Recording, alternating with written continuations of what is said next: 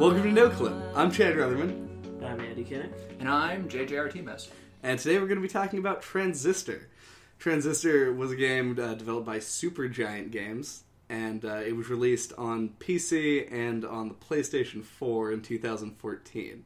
And that's actually all. Oh no, it's on iOS in I think February 2015. Oh, well, recently it was put on the phone. Yes, that you can play. That's weird.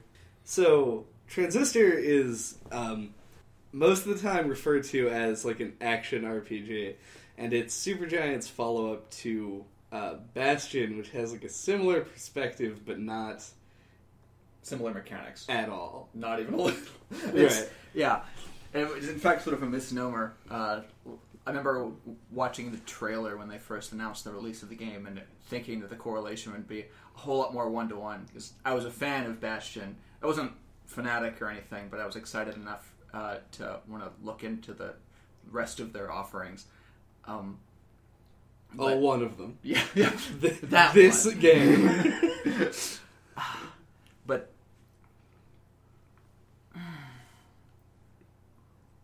Transistor is deeply emotionally affected, JJ. It has. It has. Yeah. As you can tell by the sigh. Yeah. I think the question that we all ask, and by all I mean literally just the three of us, ask at the beginning of every episode, is why we're talking about the game. And I think that the most, coherent way to put why we're talking about this game is that this game took JJ's pants and blew them straight off of his body. Yeah. He did insist that we both play the game and that we talk about it here against our will. That'd be a little strong. Is that actually, even if it is strong, is it even in some way related to your final opinion? Am I forcing you against your will to talk about this game? No. Well, I actually think that at the end of this, Andy liked the game slightly more than I did, and I actually had already purchased the game on my PlayStation, so, playing this game was not, a hassle. I just got, a text message, and I was like, oh, okay, and then, booted the console and started playing it. Okay, then, I guess, since I'm the one who forced this game on the docket anyway, I can ask the first question that I wanted to on the cast, which is, what do you guys think actually happened in the game? You're talking, plot-wise? Yeah. The whole plot? Yeah. Or just the ending? Nothing You but wanna the go plot, really so broad. help you God. Anything you want. I don't know. I get, I apologize if this is too, highfalutin, comparison to make. I don't think it is. But I get a very, Isaac Asimov feel from it, because the game is clearly, set and exists within this sci-fi, aesthetic. Mm-hmm. And a lot of it is the type of thing where when you play through the game and just sort of experience, the things that are happening, while there are certain plot elements that you absolutely, need to process, pun intended, a lot of times those are things where either one, you don't have control of the character at the time, or it's in one of those, single animation frame, moving background. Oh, yeah, one of those segments where it really sort of drives home the point. But it's a game that has a lot under the surface that you can get into if you choose to. Yeah. And my experience with it was that I probably didn't pick up on everything, but got the majority of the main plot down. But I never really felt driven to, do a deep dive while I was playing the game. It's something that I may have been interested in going back to afterward, but not actually during play itself. Yeah, I think it's a game that warrants a replay, because, you don't, necessarily... the game delivers so little plot, early in the game, that, by the time you get to the end, is when you have all the questions. So, upon, watching Chad play it after I had just finished, I think, helped me get a better grasp on the plot. Yeah. The plot itself is sort of like a circle within a circle, in terms of you start at the beginning. It's not really like a it's not like a full-on like Memento thing. Yeah. Or like a Donnie Darko. Right. What happens is that like you start and you pull the transistor out of a guy who has died. And like there's a little like blurb that comes up that says like transistor kills today 1. So it's pretty clear like what happened on like the basic like surface level. Mm-hmm. But then the rest of the story is told in flashbacks that occur after like certain events in game, and then the main plot itself wraps back around on itself when you return to Fairview post like complete process takeover. Yeah. So it's got like the story itself is convoluted, and if you tried to draw the plot line like representationally on a piece of paper, it would also be convoluted. Well, what's not convoluted about the plot and what they establish from the second you start the game, the first image that comes up of Red standing over the corpse with the transistor in it is your motivation, and that this is some kind of a revenge quest.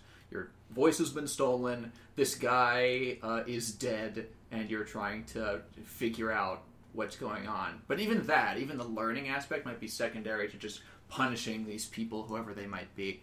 But with the game, with that established, you can just go hog wild after that.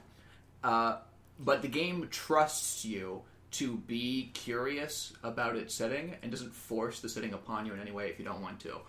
You beat the game without touching any wall of text anywhere, of which there were many. Right. And you still had an idea of your motivations. It was just less clear for you to be able to trace things. But yeah, it's like, Trace things. The trace. Yeah. I feel like, at least in this group of people, I hold the unpopular opinion of the reason why I didn't go into that. Like, you go to the menu when you examine a process. No, when you examine a function. yeah. That's what they're called. It will like explain, because you pick them up from citizens who have been processed, and when you absorb like these floating cubes, I don't know if they ever gave like a proper name to. That's their trace. That's the trace? Yep. Okay, so that's a trace. The people have been processed. If we throw these like proper nouns around, I'm trying to at least make them make sense. You kind of can view like a biography of the person, and then as you associate, which we'll get into the combat system because it's like the main selling point of the game. Yes.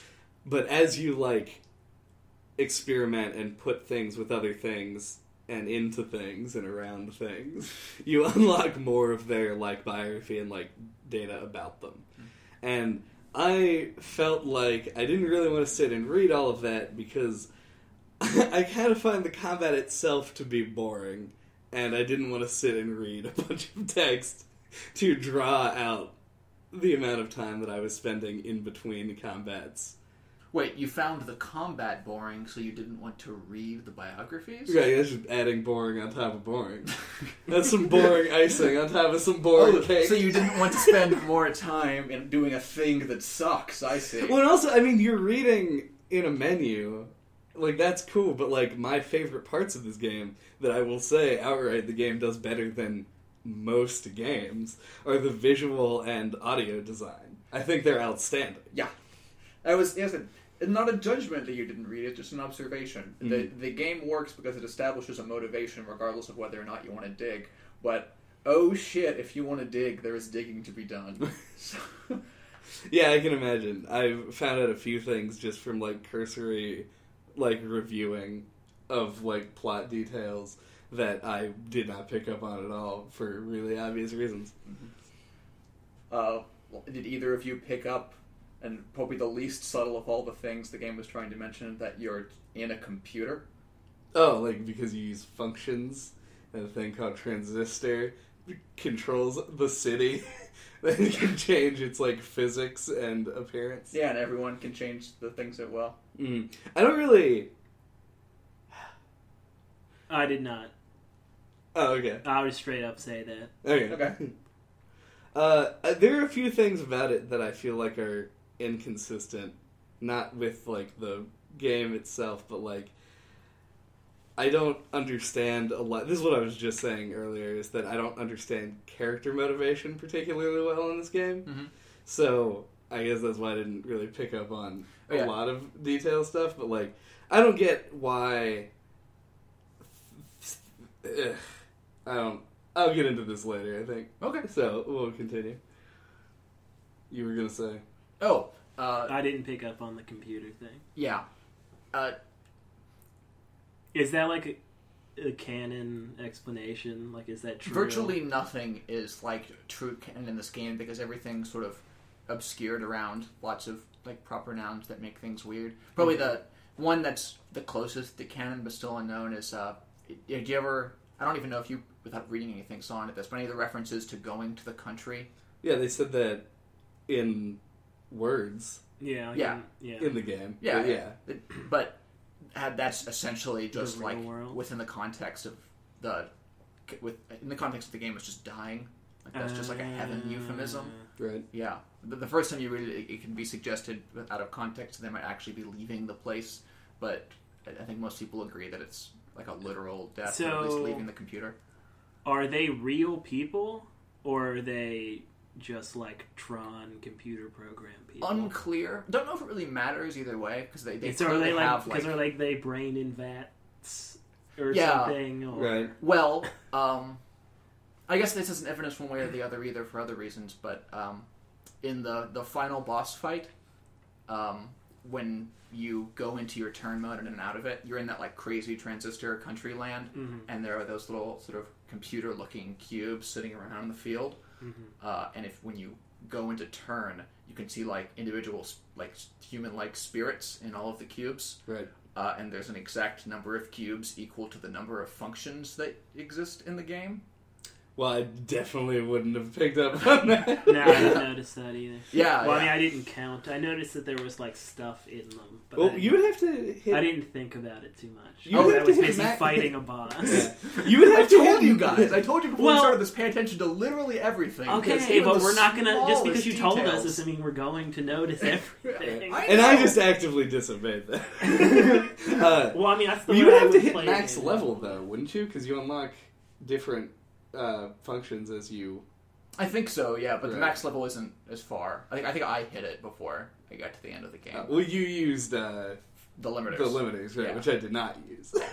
I didn't either. Yeah. For reference, I actually, even though how much focus I'm putting on it in the early parts of our conversation here, I actually think narrative, compared to how fantastic the game is at everything else, is one of the things that it is least good at, because I think it overshoots too far into the like obscure realm of things. Particularly what goes on at the very, very end of the game is, I think, not as clear as it should be.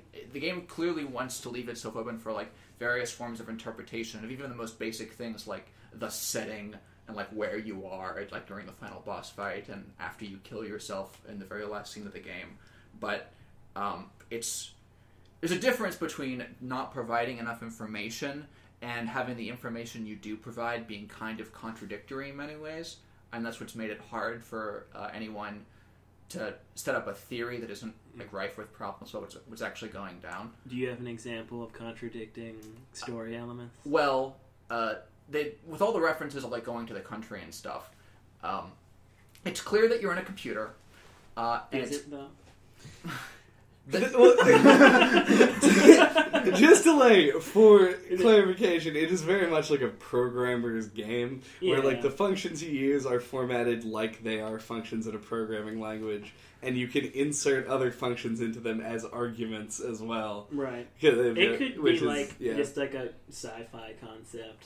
I suppose, but it does like like kind of like a Wizard of Oz thing, where like it's like an illusion projected over like a real city. right. But I mean, like, with the exception of, I guess, does Red even open? Like, when you open a door, does Red actually do anything to like manipulate the environment at all? Oh, she no. never like opens the door. Right. No. I feel like it's implied that Transistor is like the only, or not the only, but like what? Because it's the thing that sort of controls the world itself. Yeah. Is like as the like living embodiment of the code base. Sort of the only way to manipulate the environment at all. Even more specifically in that, if I had a specific one of the like crazy batshit theories after thinking about this a lot that I came to is that I think the transistor is actually the setting of the game.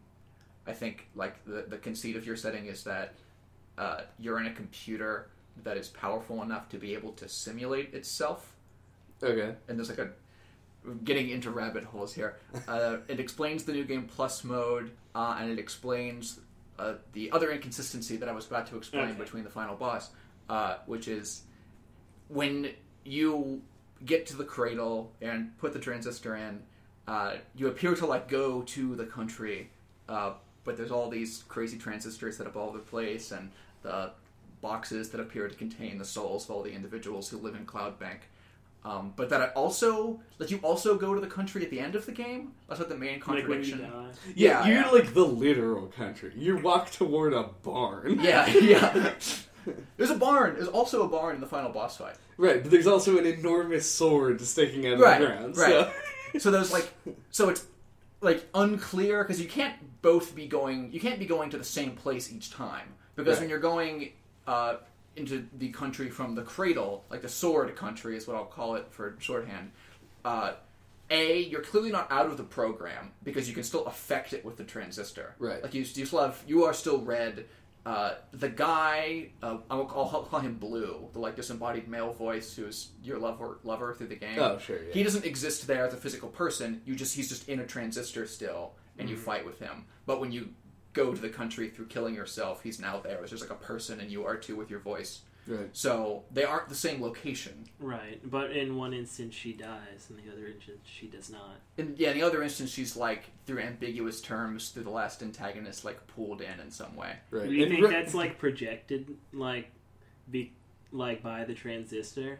Well, what I think specifically is that whatever computer the setting of the game is on, is continually making copies of itself as the transistor, so that there's like a multiple. It's like a sandwich of countries in which you keep shifting between, like country, Cloudbank, over and over again, so that when you are going to the country through the cradle, you are going up a level back to where there are already like a bunch of branching different transistors, and when you're going down a level, you're at a location where there hasn't been a lot of branches yet, so there's no transistors in the country. If that makes any sense at all. Huh. I don't know, but you are definitely like maintaining your title as king of metaphors. Yeah, but that took it a little far for me. Yeah, you lost me, JK. I feel like that's not even like. I mean, but the point I think I should make with this is not even that I think that theory is like exclusively valid. It's that the game is so vague that in order to explain inconsistencies like the two different countries you go to at the end, you have to go like that far. I think it's a little far narratively for it to go. Well, I mean, the other explanation is that, like, the people, quote, the people, whatever we're going to call them, that are contained within, like, Cloudbank as a whole, are in fact real people. In fact, it may be a simulation that's set up with, like, a voluntary, access to it. Yeah. And then dying in the game does not in fact make you die for real, but in fact just boots you back out into the real world, which for all we know could be like post-apocalyptic or some shit. Of course, because we're talking about Fallout 4 today. I'm Chad Rutherman. Twist. The biggest lead-in ever. But there's other stuff. Record broken. If I had to sit for it that suggests control, like although you didn't use them, the limiters. They make the process stronger, right? But they're chips that you actually put on your physical transistor, right? Suggesting some kind of relationship between your setting. The process is essentially just like wiping the hard drive, literally. I don't know about that. Why? Because in the end, okay, this is what I was going to get into before, and I feel it is a much more appropriate time to. About me not understanding character motivations, is that it's basically... It's at least implied, if not explicitly stated, that the Camerata, who are the people who created the process and are like the antagonistic group at the beginning of the game. I don't know. You made a face like they didn't create the process. They didn't. They discovered the process. They discovered the process. Sorry. Glasses. They discovered the process, man. Well, it's important because it suggests that the process are an unseen part of the setting instead of a thing made by the Camerata. Right. The process are like part of the code of whatever's going on in a location, and that they're just being controlled by the transistor that they found and Right. made it explicit. Well, they found the transistor, and that's the important bit because they attempted to use it to kill Red. Yeah. Who is a nightclub singer, and it doesn't make a lot of sense in theory that they would want to kill a nightclub singer for no reason. That was my biggest thing too, was I had no idea why they wanted to kill At the her. end of the game, and this is why I don't think that the processor actively wiping sectors or something. Yeah. Is that you use your restored voice to revert things that were processified, like those white cubes, back into the ground and scenery that they once were. Yeah. Which means that that seems to me that is motivation for them to kill you because you can revert what the process does.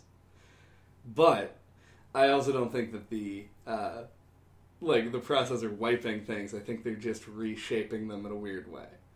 And I don't get what the process's intent is, if it has it, or if it's just an animal sort of takeover for takeover's sake. Yeah, no hard answers. The thing that I drew from it was that once the Camerata lost access to the transistor, Red had no fucking idea what to do with it or how to use it beyond a lot of the very blunt actions that she took over the course of the game, just shove it into the ground and cause an explosion.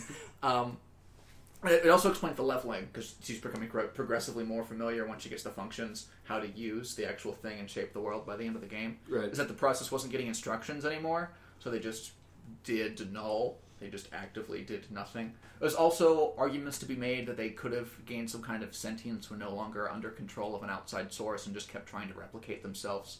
There's lots of different ways you can go with it, but I think the important thing to recognize is that they, I think intentionally within the design of the game, didn't build in an easy answer, and that they might have not given us enough for it to be as interesting as it could have been. I would have rather had a situation where we just lacked information than the situation where we just get lots of sort of contradictory information that sort of suggests different things at different layers of the game. Layers again. I don't know. I feel like it's sort of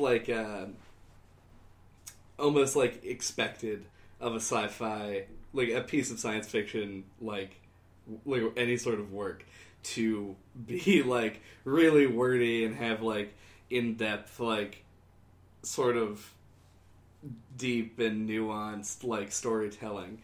And I feel like it doesn't always serve the best of the story. Mm-hmm. And I felt sort of that way. I felt there was too much information for me to have the desire to take it in.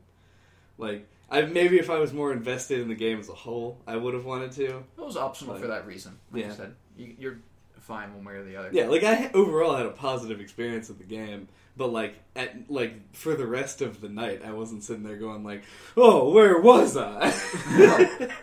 I was immediately. I had never even questioned that. Just take it on a fully literal Yeah. basis, and that's actually it's totally an acceptable way to interpret it. Yeah, I was just sci-fi setting, weird computer city. Right. Go. Yeah, I'm all you had me at Computer City. Well, I mean, yeah, it's completely possible they're in a computer, whatever.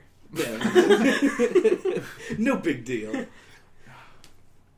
I guess so. Then, if that's our takeaway from the narrative structure of the game. You never said if you had an opinion on why they wanted to kill Red. Oh, yeah. If you read more of the background information of all the other functions, they were just like anyone. It didn't have to be a specialist. They were trying to sort of absorb the functions of people who they thought were better in some vague definition. The jaunt function is from a race car driver. The stealth function is from a performance artist. There's one girl who designs the weather in the setting. It's just like weird, artsy, greater than thou types that they were trying to absorb covertly. My favorite function, Bounce? the name, Bounce was my real favorite function, but I forget actually what the name of the function is. You get it really late in the game. Oh, Cull. Cull The is linebacker. is a linebacker. I just said he's like whoop and just throw a guy straight into the air. That's fun. That's a good time. But if you're wondering specifically why red, there's a lot of sort of vague possible explanation for that too. Which And is why is her ability Crash? that's Not something more musical related. I don't know. It's her and Blue both have abilities that suggest sort of like these crazy destructive natures. Right. Most of the others, even if they also do destructive things, aren't like inherently. They aren't worded like break, smash, explode, or anything like that. But Sybil, do you remember the girl with the little parasol? If you read more on sort of that relationship. Meaning actually the best boss in the game. Oh, Sybil. yeah, I'm so fucking glad. Yeah, the Sybil's Sybil really fight literally is going to probably haunt me for the next decade. I don't know about haunting. That- It was definitely the most Not fun an boss fight in the exaggeration. game, though. Once I have a lot more to say about this after I Okay. explain this, but they're suggested that She was Sybil had a involved with that. romantic feeling for Red, Mm. and since the Camerata she was a member of the Camerata, and she was the person who would pick targets. And since they were going around picking performance artists, she convinced them to go after Red, knowing that Blue would be there at the time, under the expectation that they would kill Blue, and she could like get him out of the way, so that she could, in some like really crazy, fucked up way, attempt to be with her. Right. I actually thought that she was crazy because she had been processed. But She was crazier because she Oh, was yeah. processed. So she started at a net crazy and then got crazier. Yeah. Yeah. And it was her decision to do that set the events of the game in motion, because she fucked up. The connection between Blue and Red is what caused the Transistor to switch ownership to her, Right. which is what was unexpected and allowed Red to just fuck The game. everything up. It allowed the game to Yeah. happen. Yeah. But that Sybil boss fight, Jesus Christ.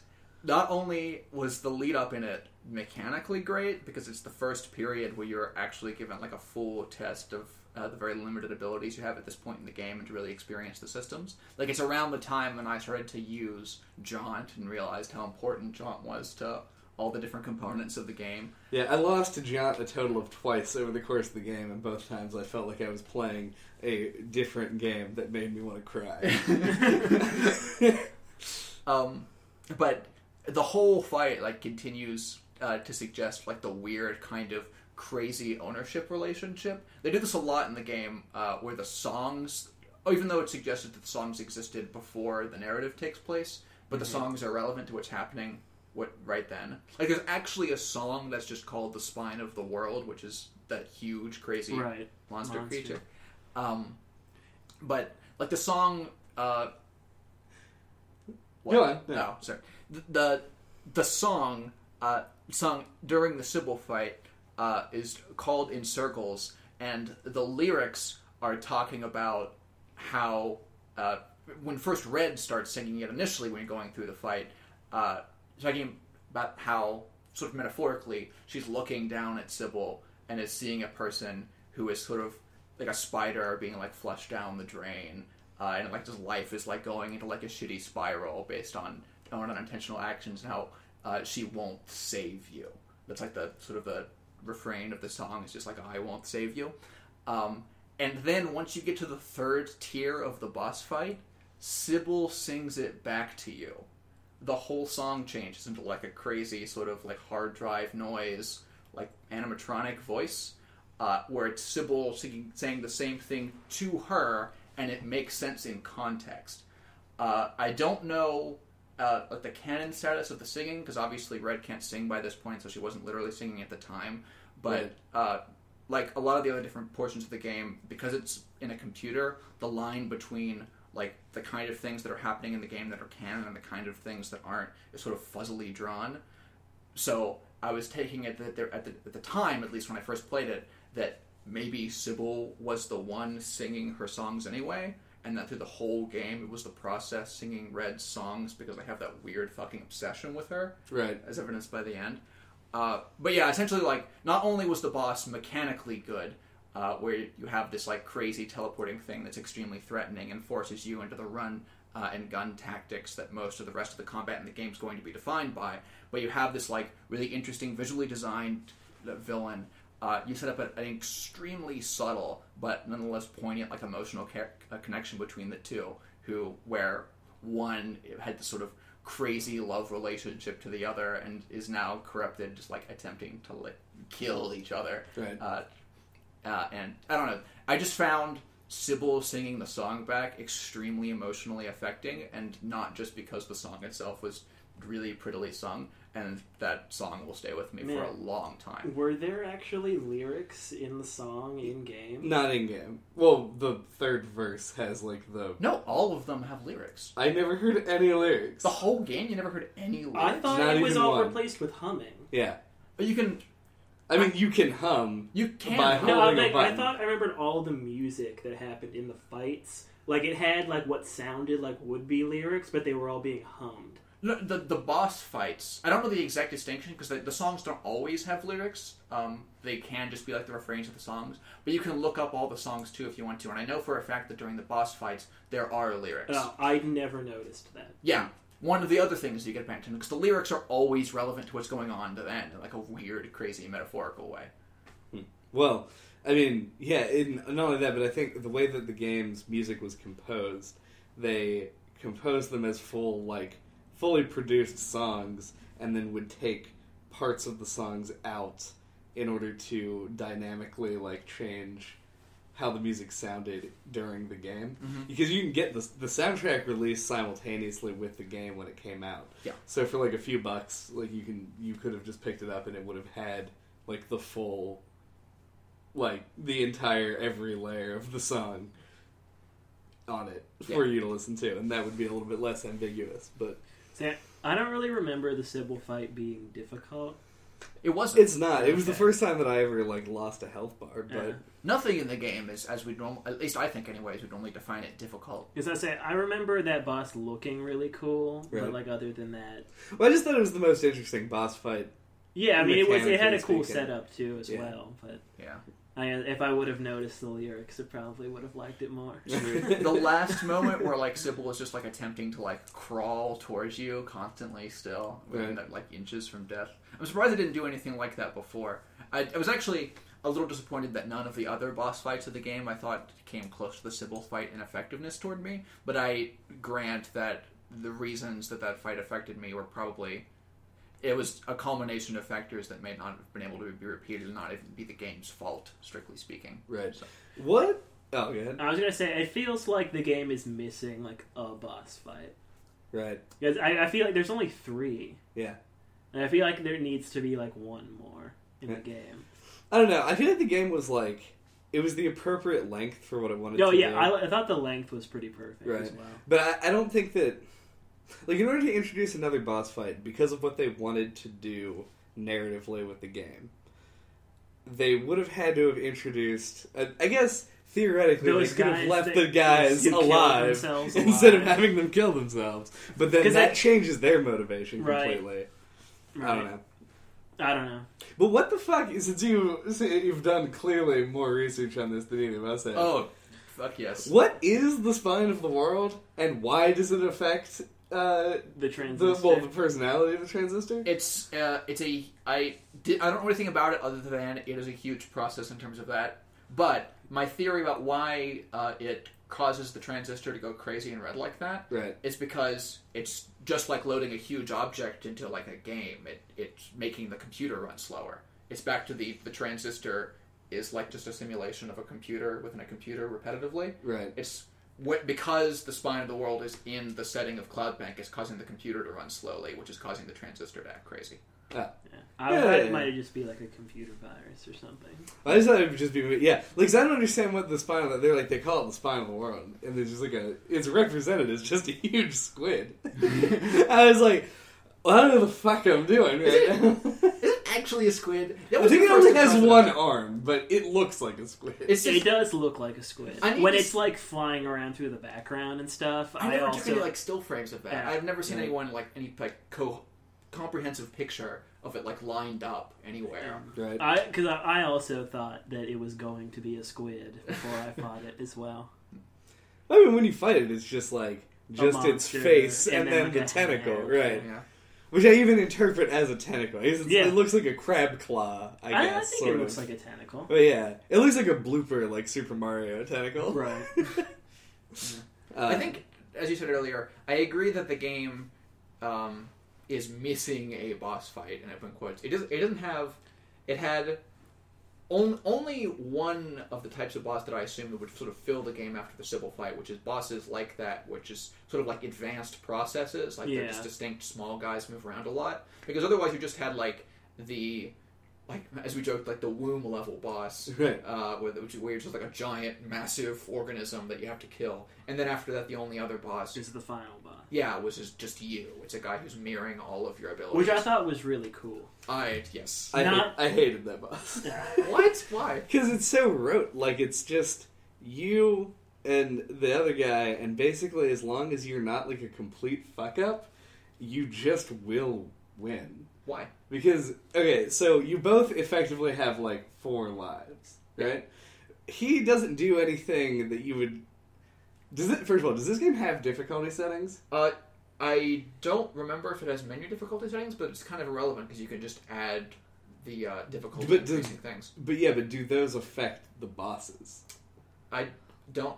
They affect the bosses in some ways. Like, whenever the bosses would drop personality cores, like the little... I don't know if that's what they're called. That's the portal Oh, oops. things. Your reference to portals got me. But yeah, the little like egg guys. The like, cells? Yeah, the cells. That's Cells, what they're called. I know all the ones that affect cells still affects the cells that are dropped in boss fights at minimum. But I don't know if like damage ups, things like that affect bosses But like offhand. Royce doesn't drop cells. Like he's just a guy. No. I So- don't know. But like he doesn't use like strategy really. He walks around until his bar is recharged, uses it, and so your strategy when your bar is recharging is just to put yourself in an inconvenient location so he can use fewer functions on you.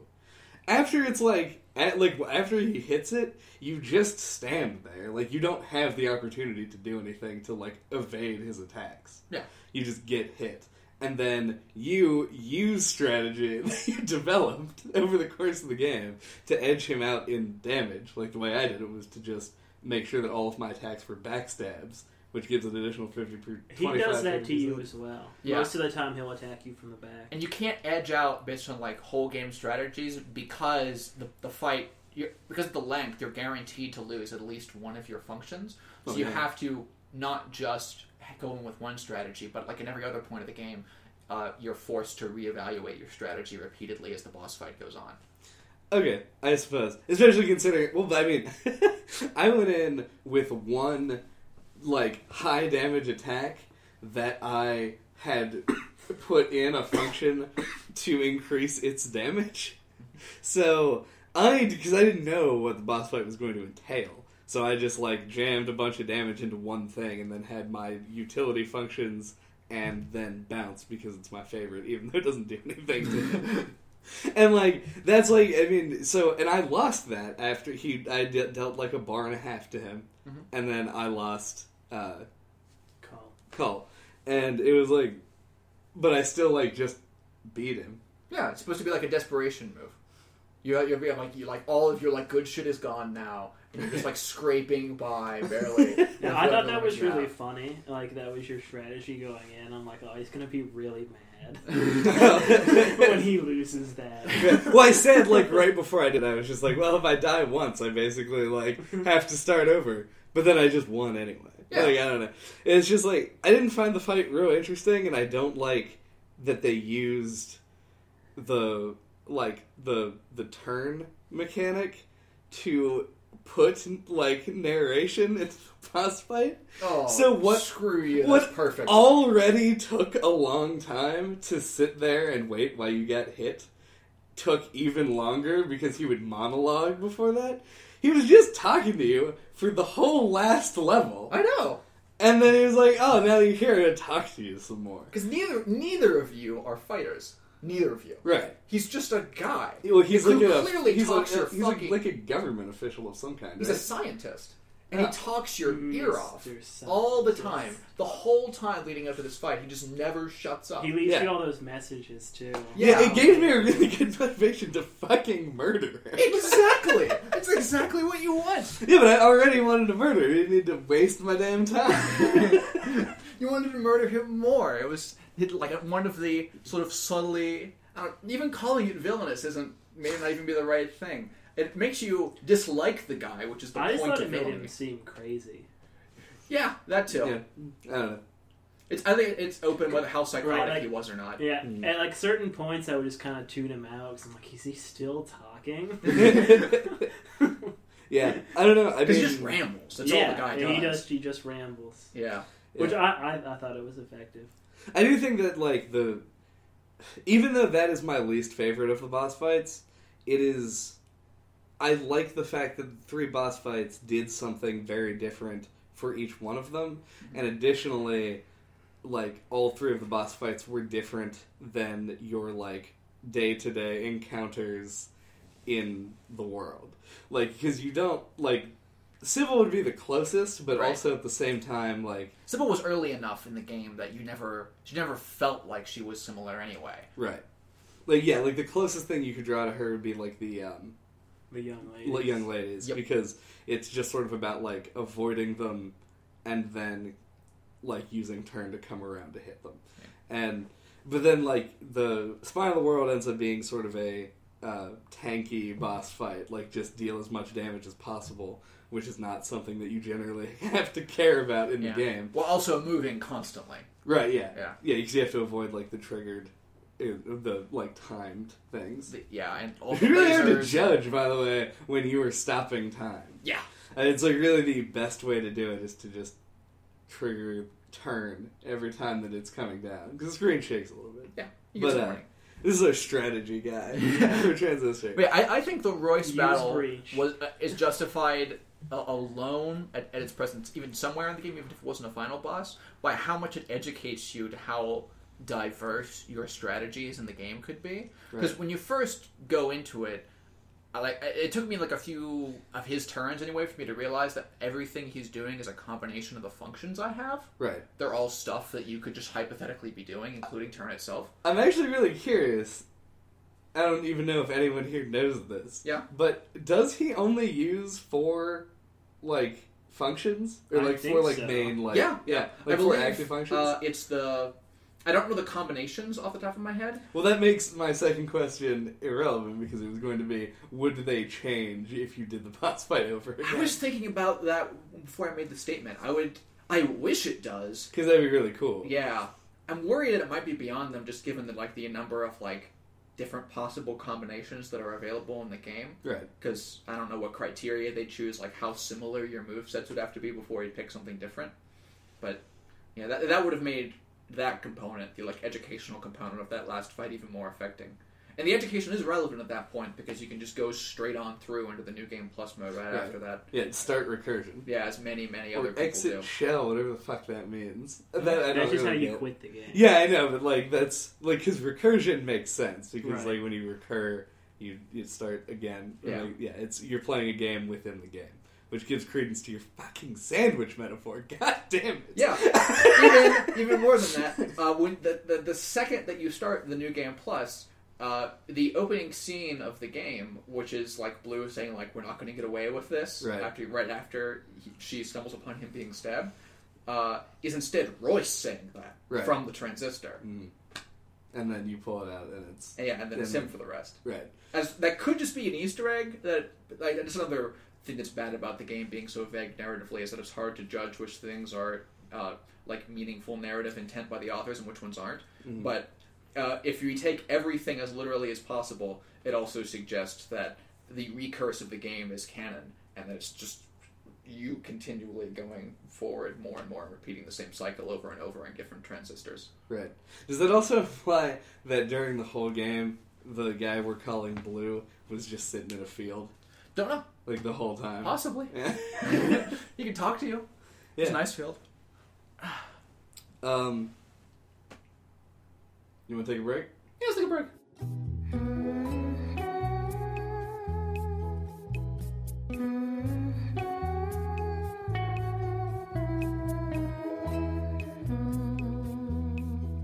So, while we were on break, I was trying to not continue talking about the sound design of this game, but as JJ pointed out, it is in fact so good. that How good is it? It's quite good, and there is still more to be said. Specifically, especially in like, I mean, I don't know, Supergiant is despite their name, is a small developer. They're not like huge. They're also not like super tiny. Like The credits don't take very long. right? No. Yeah. I hesitate to call them a mid-sized studio, but they're part of like a new realm of indie games that I think Braid many years ago really began to usher in, of like high quality indie, like the $15 to $20 like indie space. right. But I mean, even like Braid was effectively made by what, one guy? It's like, it was like Jonathan Blow, right? Yeah, Jonathan Blow, and I think he may have had like he did all the art. We're not about it's not even talking about Braid. Braid's a good game. Play Braid, but Supergiant's it's a larger team than that. But like even then, in the indie space, sound design is such like a difficult thing to pin down. It's very expensive. Yeah, like companies that have millions of dollars fuck up their sound design a lot.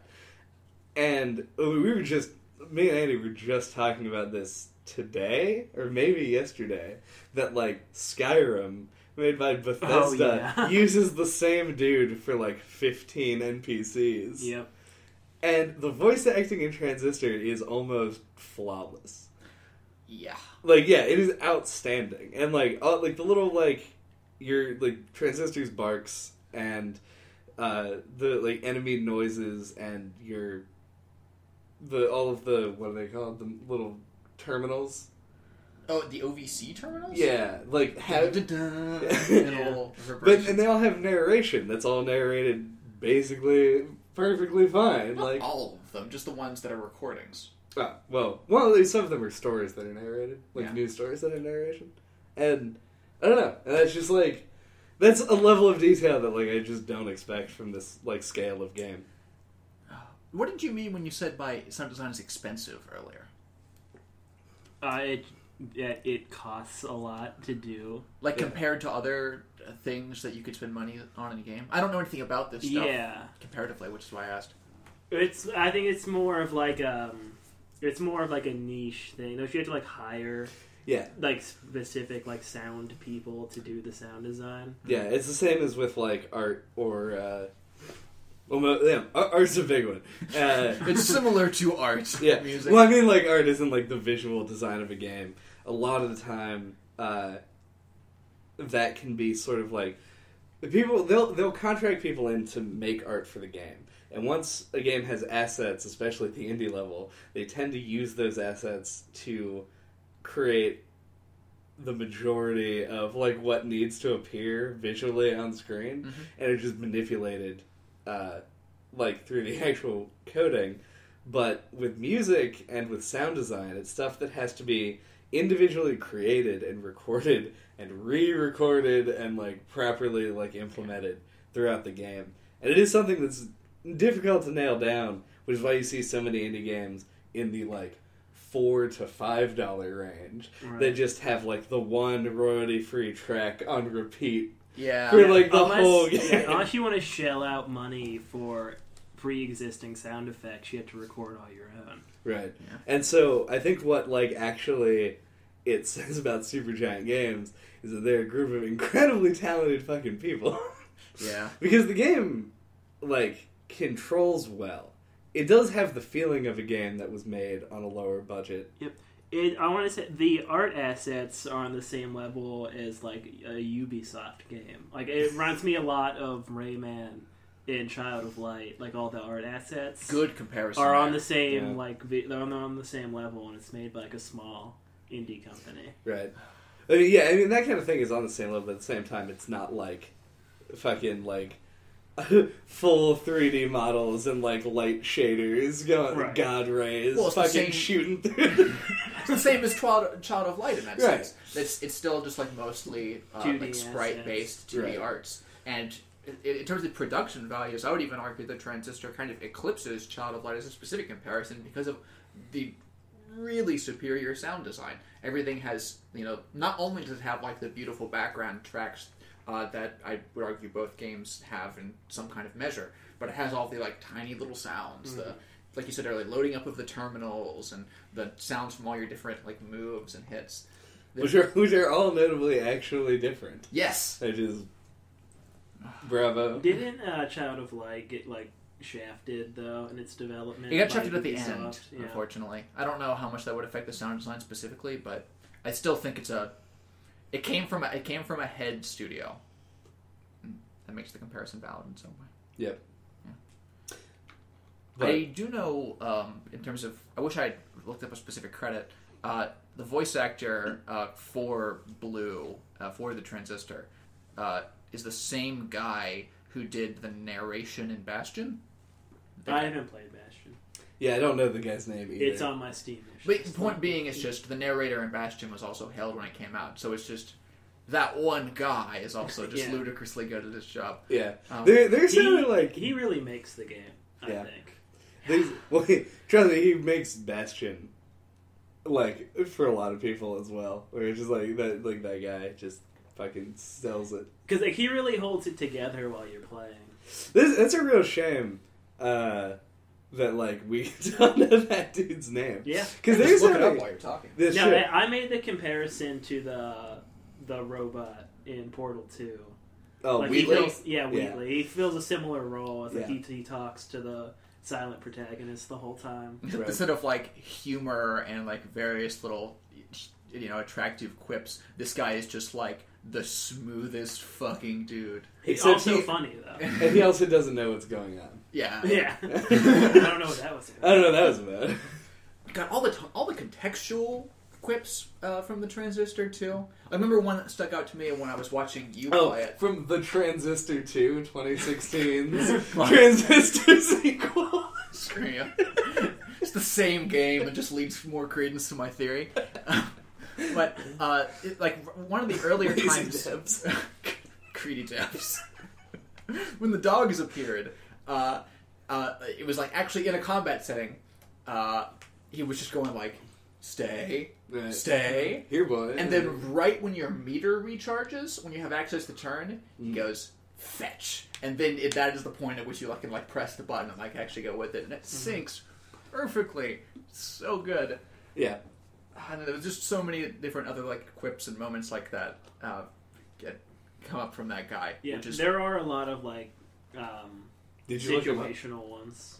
I am done. My phone is upstairs in my room because I didn't want it to make noise. Good call. Well, either way, it really creates my point that there's so many video game voice actors that people talk about because of how rare it is to have such good voice acting in a game.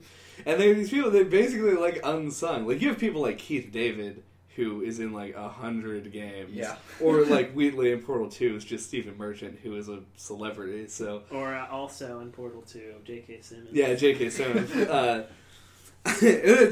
Valve is a small country's worth of wealth. So I guess they can just do that kind of thing. But yeah, if you that guy. Yeah. The guy who plays Blue and is the narrator in Bastion. The guy who's the narrator in the Stanley Parable, who wasn't even an actor. They just found that guy and had him do that. The Cat Lady had great voice acting. Cat Lady, great voice. We're gonna talk about that game. The Cat Lady. Wait, Cat Lady and what? You've never played it. It was that adventure game. We talked about it. that's We the should at name. least tell them what That's that the name adventure of the game game. with the Cat Lady is. Oh yeah. Well, no, it's not the game is called The Cat Lady. Oh. Yeah. Play the cat. So it's the cat lady in the cat lady? Yeah. Yeah. Well, Okay. all the characters in Cat Lady are well voice acted. Alright. But yeah, and jeez, yeah, and people just don't know who they are. Yeah. It's crazy. I mean, it happens, but I assume neither of you guys have your phones either. I've got my Mine's phone. right I just there. decided I was gonna. I guess I could look go on it a up. whole spiel. Lazy pieces of garbage. Yeah. If only more people knew about who these VOs were But I'm not gonna look it up. on this thing that looks things up in seconds. Yeah. But, God. While you're doing that, I also want to sing praise for the singer who did all of the songs in the game, obviously. And she really sold the one hey that she had. Yeah. Like the one spoken line Yeah. of dialogue. Yeah. Yeah, I expected her to get her voice back after you beat the final boss, but she does not.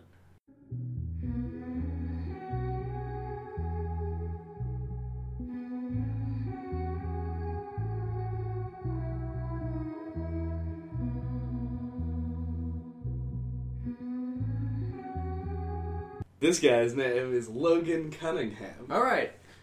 Good job. Yeah. Email incoming. To me again. My inbox is just full of emails from the podcast's email account, which if you didn't know is noclippodcast@gmail.com. They just say good job. Yeah. But as Andy was talking about a little bit earlier, the visual design also works well with the game. It's not really like up my alley, so to speak, but like it fits with the game really well. I don't know exactly how much there is to say about it, but I have a feeling that somebody does. Well, as Andy said before either of you had even started playing the game, it's disgustingly up my alley. It so. is. I just wish I, unlike specifically you, had any of the vocabulary necessary to talk about this sort of intelligently. Because pretty much all I can say is good, pretty, great, great. And Right, yeah. understand. You did pretty great. Yeah. Yeah.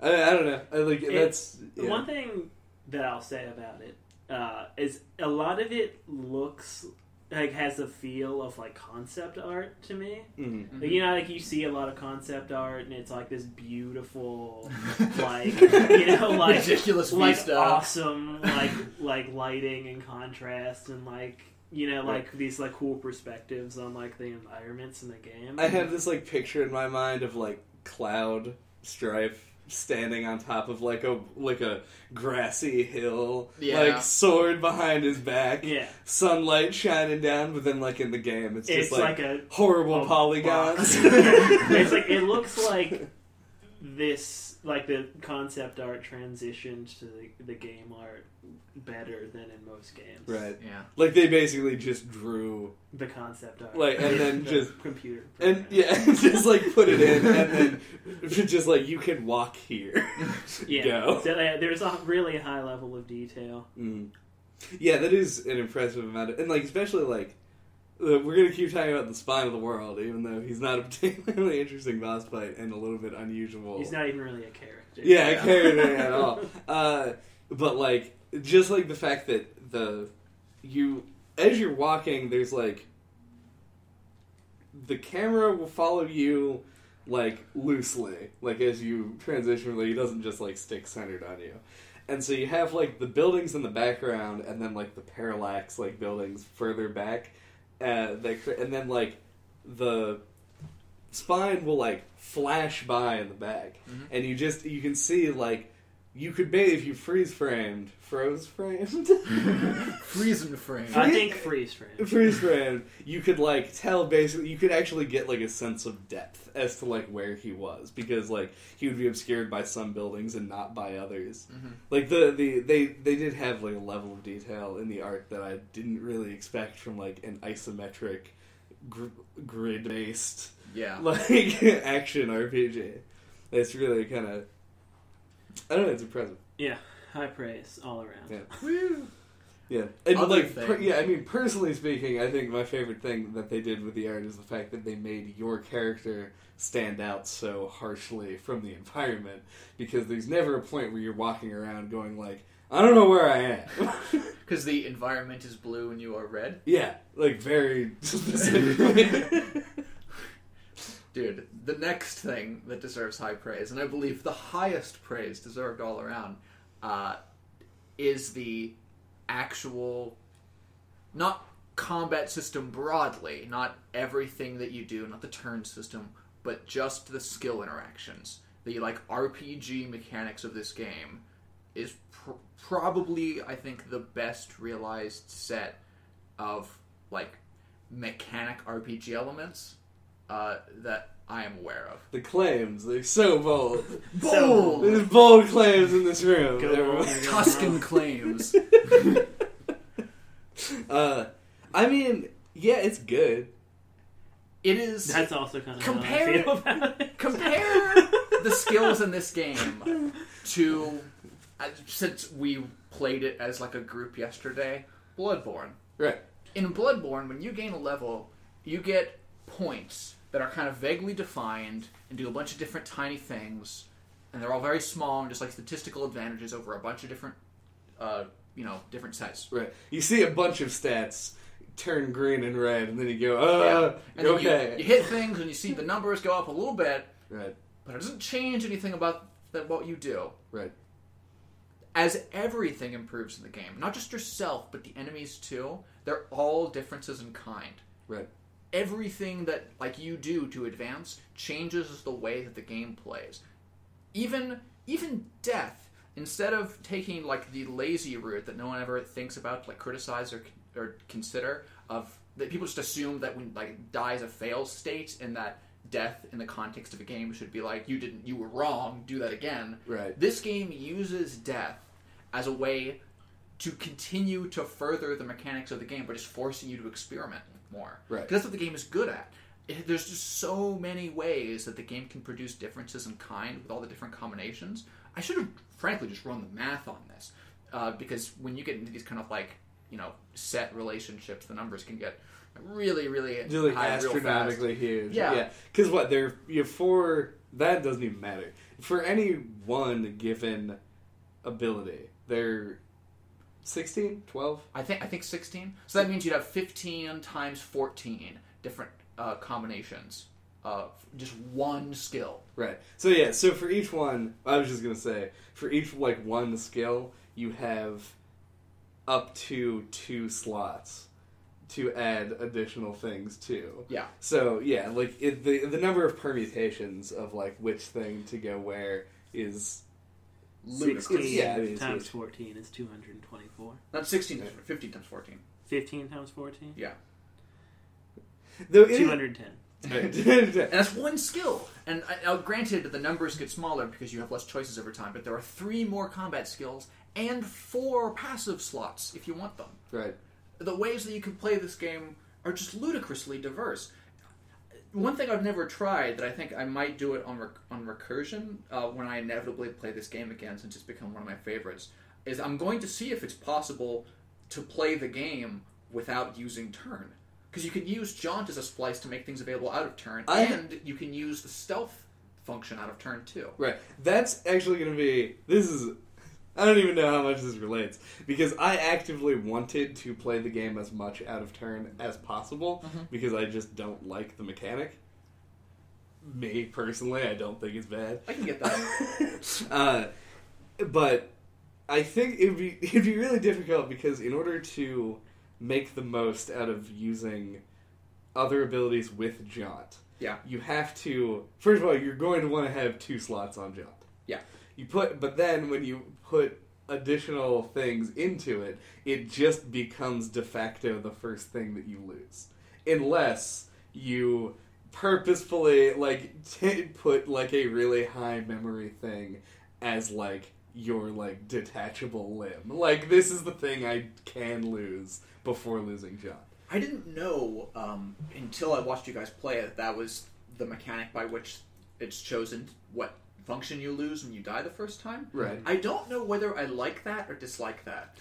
I notably didn't know until, like, way late in the game, and can tell you for sure that it did not alert me of that until that point. So I was, like, 4 hours into the game, 4 or 5. I wonder it even triggered the alert, because I never got the alert. Yeah, like, I had... Well, I think it's because I took up, like, 2/3 of the memory bar with one skill. Oh. Because I had jammed a call into breach. So it, like, The together... ultimate combination. I think it was, like, 7 or 8 memory bars of, like, your allotted, like, 12 at the beginning. By the end, I had, like, I think 18. It's like 24. Well, I upgraded it twice. Oh, it it's was 4 not and levels 2. much. Right. But, yeah, on the pro side of allowing the system to work that way is that, like so many other times in the turn system, it allows you to make educated, like, strategic decisions about the way that you play the game. Right. You have to know Yeah. that if you fuck up, you'll lose the highest one. Right. On the con side, it seems like, for the reason that you described earlier, it partially removes some of the function that removing functions is supposed to allow, which is to force you to think on your feet. Because you can intentionally load up a skill with the expectation that it's the one you'll lose first, so you don't lose the more important skill. Right. Then the system is not serving its purpose as well as it could otherwise. So I honestly don't know whether I like that it works that way or not. Yeah. I don't know whether I prefer it to just be like random one of the 4. I have to say, personally, I wish everyone could have experienced... If maybe it is, maybe people do, but it had experienced it the way that I did, because personally I like not knowing, like feeling like it was random what I was going to lose, and then knowing by the end of the game, when it really matters, that you lose the highest memory thing first. And I did test that, and that is true. Like, that is just... It didn't just say that. Okay. No lies from Triaster. But yeah, I don't know. I mean, I don't want to, like, jump way back, but I feel like we got a little bit off into the weeds there. But on the note of, like, how many different permutations of things it does, Yeah. that's, I would argue, sort of an illusion. Because, like, things like turn is the turn skill. Not what I meant. Switch. Oh, things like switch. switch just add the same effect to each thing. You know, things like crash and breach, just off the top of my head, do similar things, but they are things that they had to actually, like, alter the behavior of the attack itself to do. But, like, with turn, or with switch, it's literally just, like, you put this in, and if you hit someone with it, they become friendly unless they're immune. Yeah. So, like... And I think with call, like, whatever you attach it to just knocks enemies up in the air. Right. Like, no matter what it is. I think it usually increases damage, but that's just numbers going up again. Right. Like, that is, like, the expected thing to happen. What the game excels at is, like, the experimentation. Though I don't know all of the exact permutations, obviously, because I didn't memorize, like, 200 and whatever different subdivisions. 210 is what But we figured out. I would argue that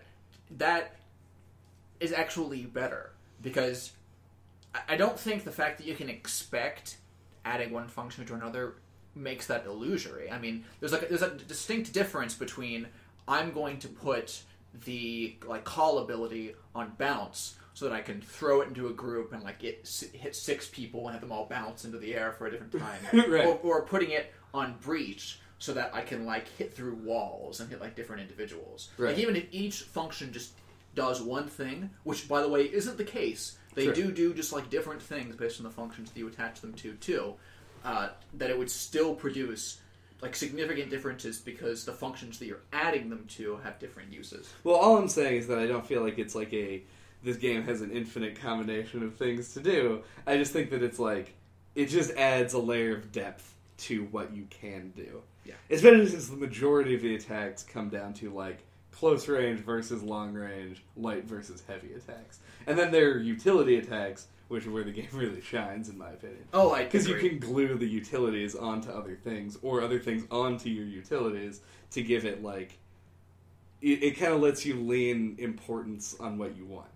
This is probably a good time to talk about the actual like strategies that we all implemented by the end game, so that we can get a feel for the amount of. It's gonna be really funny. Mine was just like I did almost no experimentation and stuck with like the same set the whole game. It was all offense all the time. Crash, Breach, Spark, and Jaunt. Right. Breach everything all the time. If for any reason you need to use like an extra move, sandwich a Crash in there.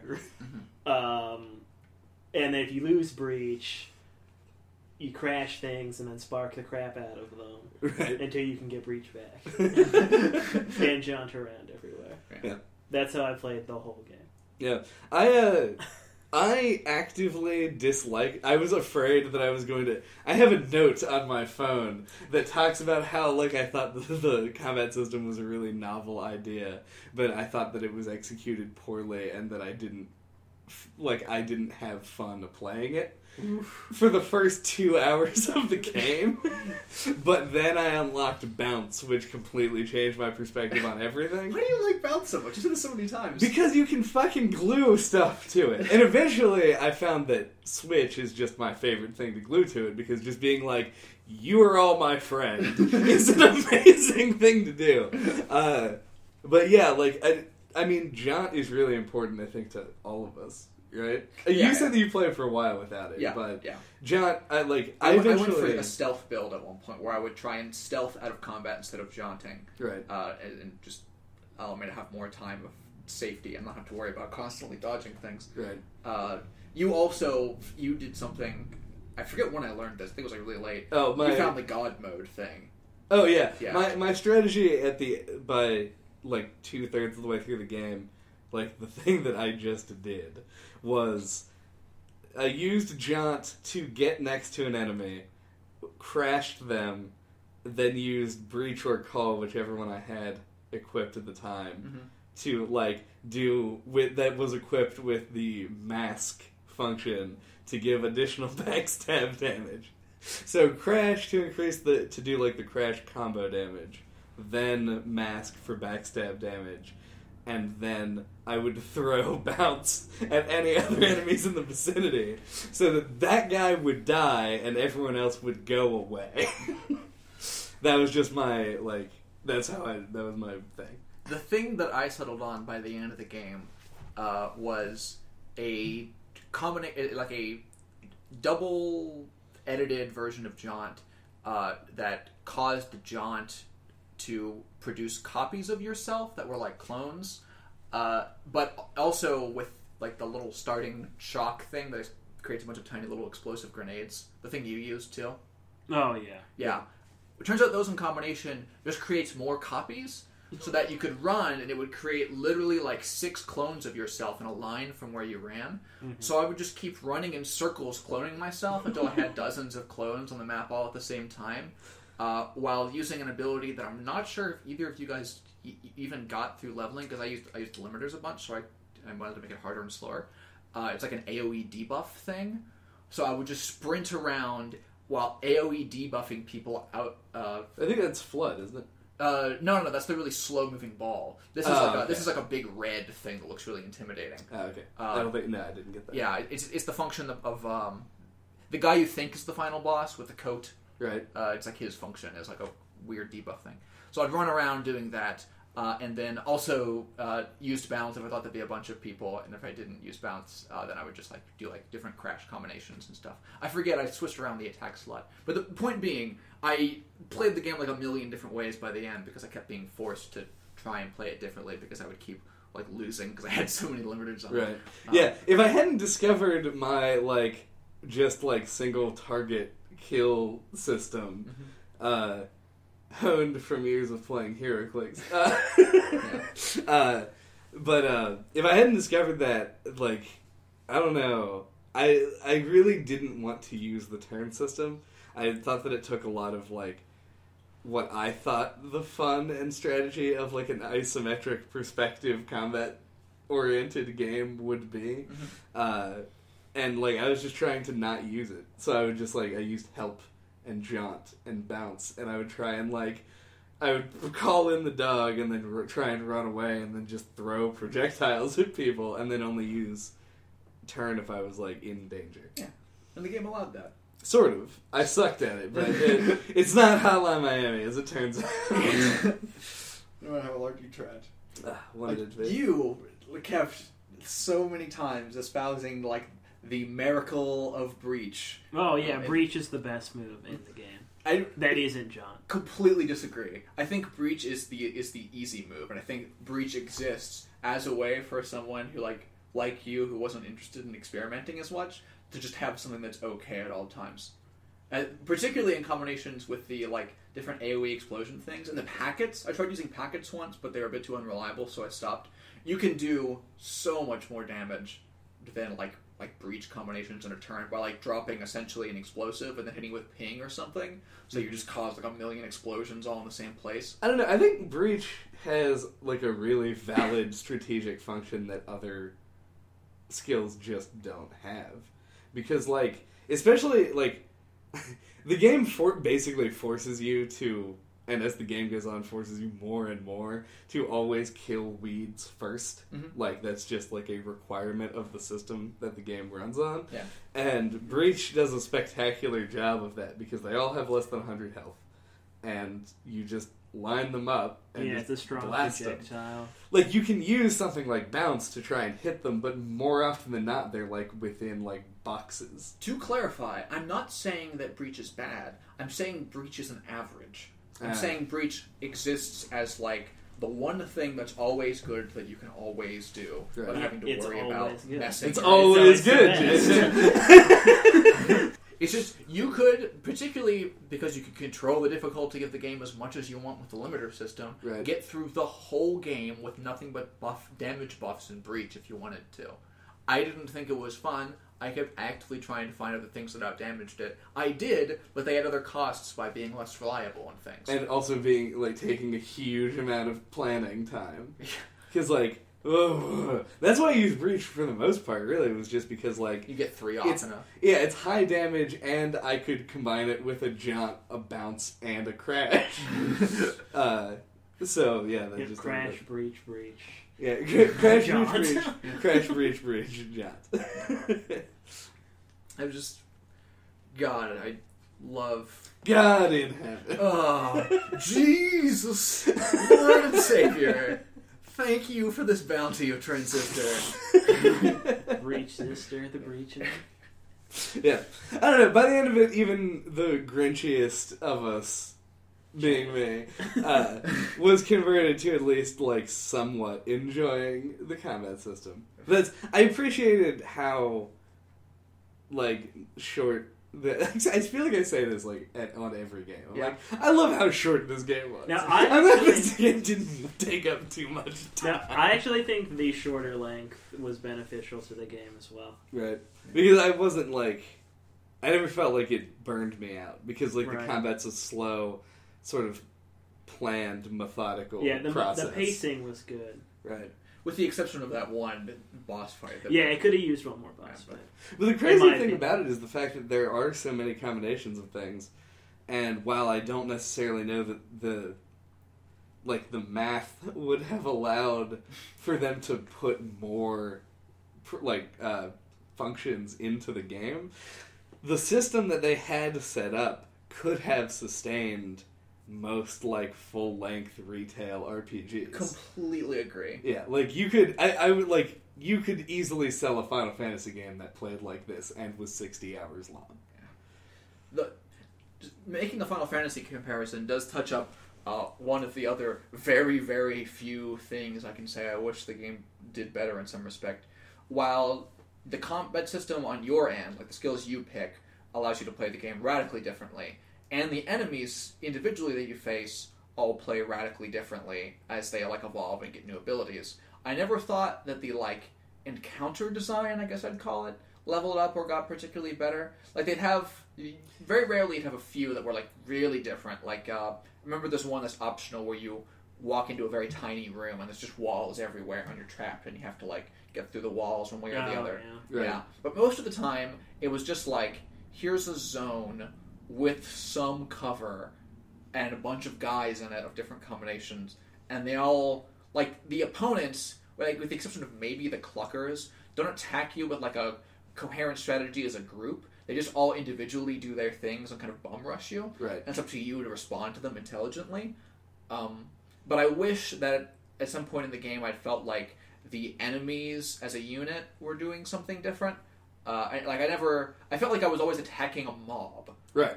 Yeah. Yeah, the process is like... And I feel like that is sort of written into the character of the process, is that they're not really like... With the exception of the weird instance where you walk in and all of the cluckers are sitting, like, in an opera house. Like, in rows in seats. They never really appear to be, like, ruly. Like, they don't sit around and sort of, like, plan anything.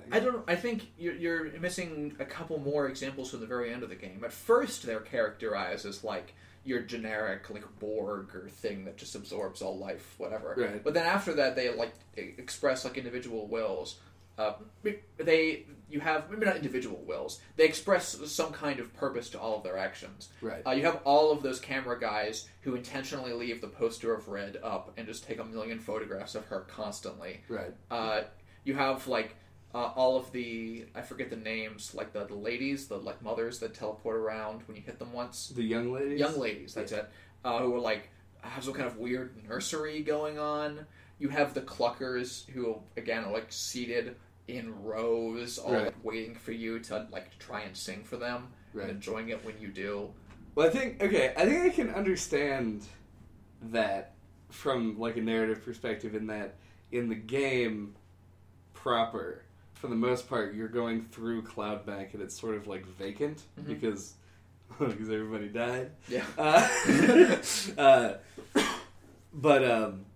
And, like, during that time, the process is just, like, actively taking over. Yeah. And when they're acting like they give a shit about anything is when you're back in Fairview and everything just is white. Like, it has been a process. Yeah, Their job is effectively done. They're not fighting a war anymore. Right. They're just trying to live their lives now. But then... Their creepy process lives. But then the things that you fight are... men. Yeah. Right. That's honestly kind of a big open question for me. The men look almost nothing like all of the other, like, process creatures. Right. I'm kind of assuming that they're, like, some kind of, like, final creation, or, like all the different process permutations with them trying to imitate what other people look like. Not to draw more parallels to Ubisoft games, but they kind of look like how the Rakshasa are, like, personified in Far Cry 4, where they look almost like tribal, and they have, like, a sort of they have not an animalistic demeanor, but, like, when they switch between things, like, when they're in Speedy, they run on all fours. Yeah, which is creepy. Yeah. They attack their hair to attack you. Their hair ghostly. Yeah. Yeah, and I love one of the weirdest named enemies. Yeah.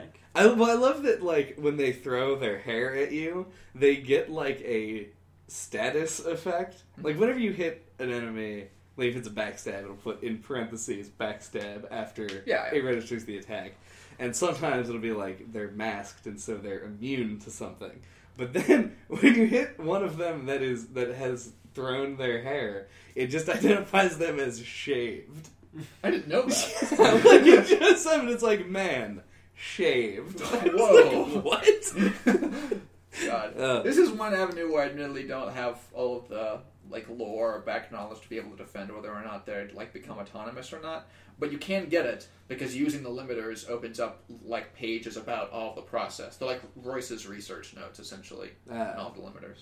But, so yeah, regardless, though, I think we can agree that they became less mob-like over the game, so I wish that also over the game, the encounter design also became less mob-like. Okay, fine. Yeah. I mean, I think that the enemy design overall is cool, but I think it's pretty cool. It's pretty cool. Hard-hitting fucking analysis.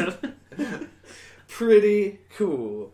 But at the same time, I do feel like I think that it was just what happened when they took their enemy AI and just threw it into an arena and just said, like, what's going to happen? Yeah. I feel like they could have done more with the design of the levels themselves, like your encounter areas, because they fence you off. They put you in a prescribed area to do it, so they had a lot of an opportunity to, like, give you sort of, like, an interesting, like, battle situation, but they did just sort of substitute in, like, just sporadically placing blocks. Yeah. And all the blocks are destructible, too, so the environment... So you could theoretically just clear the map before fighting. They respawn. Oh, okay. They do. I don't know the speed at which they respawn. I'm just saying, I guess, from their perspective, they could have conceptualized that as like another tactical workaround for the player, where like any obstruction put up from you for a cost can be removed. Right, like Although- an action which takes a... Like significant Space reason. Invaders. You can shoot through the shield. Shield? Yeah, Exactly, yeah, actually. It's kind of, it's got a Yeah. Space Invaders feel to it. What a ripoff. Worst game. But I don't know. I think that the most because like honestly, I feel like that was fine. I feel like if we did extrapolate it to the level that I described and put it into like a 60-hour game, Oh, yeah. that would have had to have changed at some point. Agreed. But I think the most egregious offense is the fact that by the end of the game, every encounter is just with men. So it's like you fight man, and then you fight 2 men, and then you fight 3, and then you fight 4 and 6, and then they're like that's like the most linear way of like increasing felt difficulty. Like that imaginable. was like a drop off in difficulty too, because I didn't think those guys were that hard to fight. Right. They were hard as shit for me. Yeah, Well, well, it's because you didn't use breach. yeah, that's what it was. You hit him with breach. Yeah, and you didn't use the... Well, also, Yeah. I didn't realize the hilarity that ensued when you switch a man. That's a weird statement. Yeah. When you switch a man, like his hair... This is the best sentence! I didn't realize I was in the middle of a masterpiece. When you switch When you switch a man, his haircut will attack him. Fucking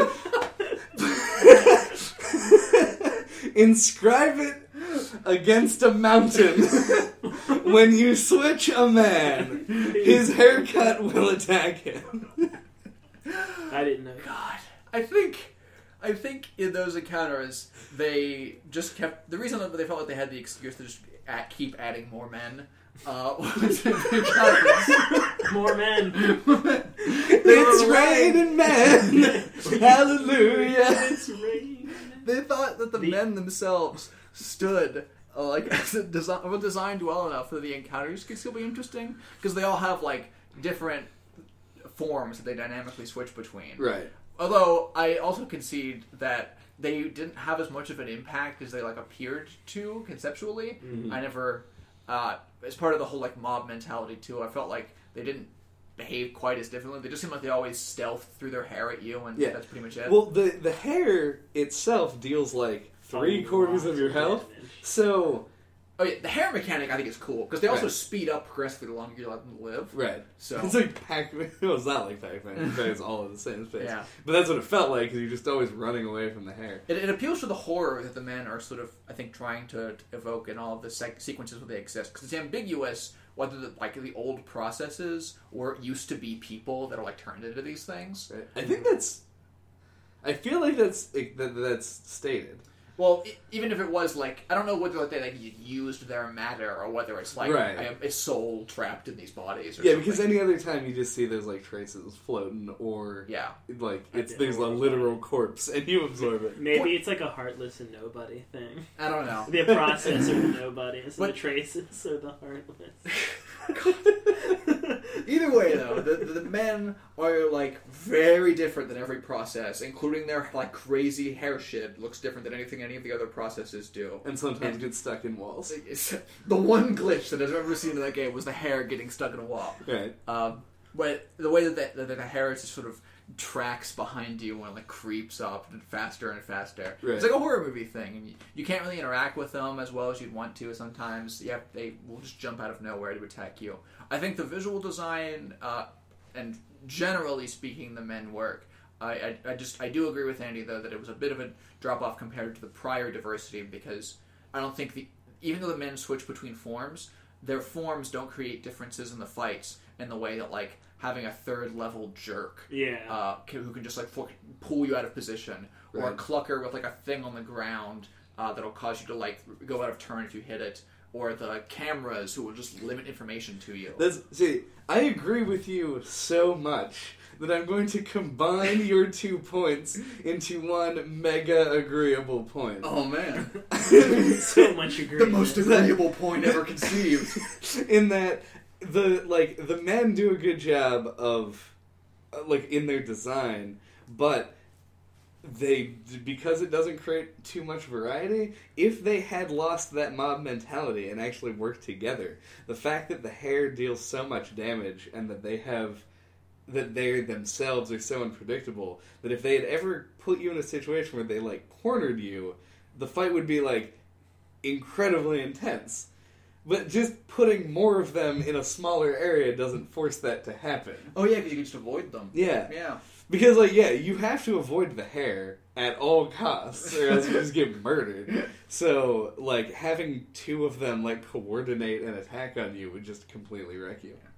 Though the best enemy combination, though, is Clucker Snapshot level 3, because that is fucking hard. And you throw the cheerleaders in there. Yeah, just to ruin everything more.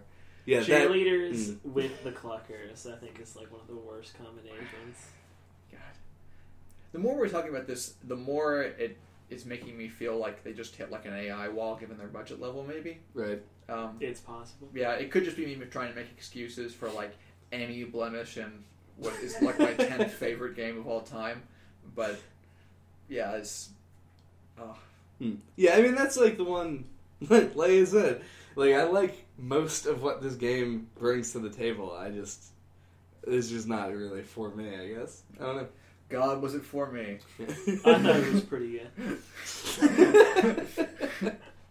All right, I'm the middle ground. I give it a red out of green.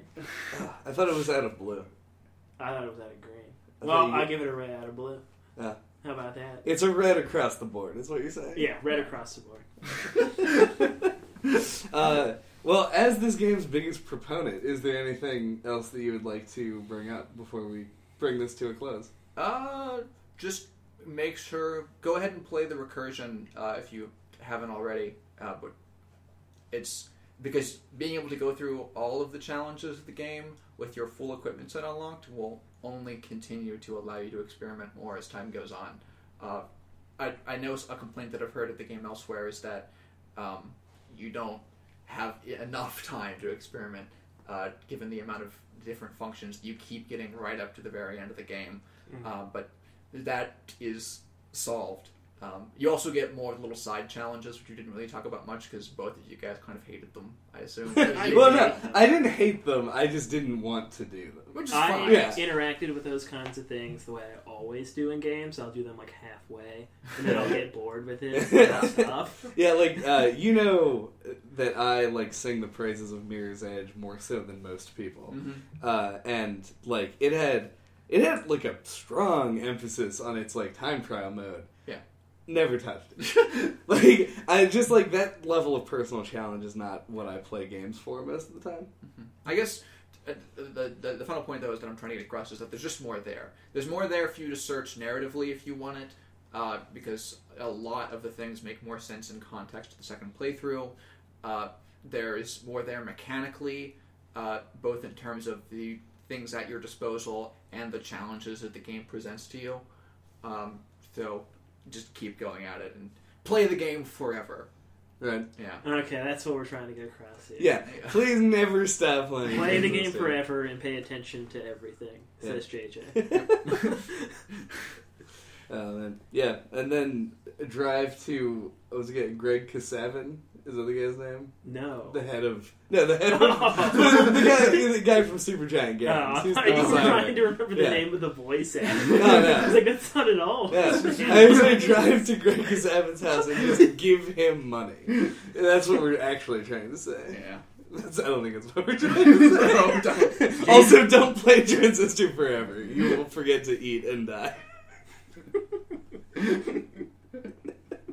Goodbye. I mean, unless that's the way you want to go out. He went out doing what he loves. Yeah.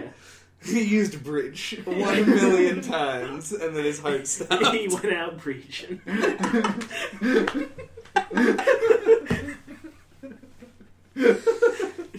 Just as nature intended. Oh, fuck. Well, thank you if you stuck through the last 5 minutes of this. For listening to us here on NoClip. If you want to get a hold of us, you can at noclippodcast@gmail.com, at noclippodcast on Twitter, and at our website on noclippodcast.com. We also have a YouTube channel, NoClip. We will be notified of anything that comes through any of those channels, so just pick whichever one's your favorite, really, and let us know. Give us some feedback. If you feel like it. Yeah. Like, comment, and subscribe on Twitter. I don't think you can do that. Do the impossible for us. Get a job At Twitter, and then implement that functionality so that you can do it. Next time, we're going to be talking about Life is Strange. If JJ finishes it. I'll finish it. He will finish it, 'cause it's not very long. But this is the inverse situation where it's a game that me and Andy had played like individually and both really liked, and are now going to have JJ play and see what happens. He'll probably feel meh about it. Yeah, we'll find out. We'll see. Yeah. So, Tune in next time. on a very Next special episode. Dragon Ball Z. Well, fuck us. Thank you for listening. See you later. Dragon Ball Z.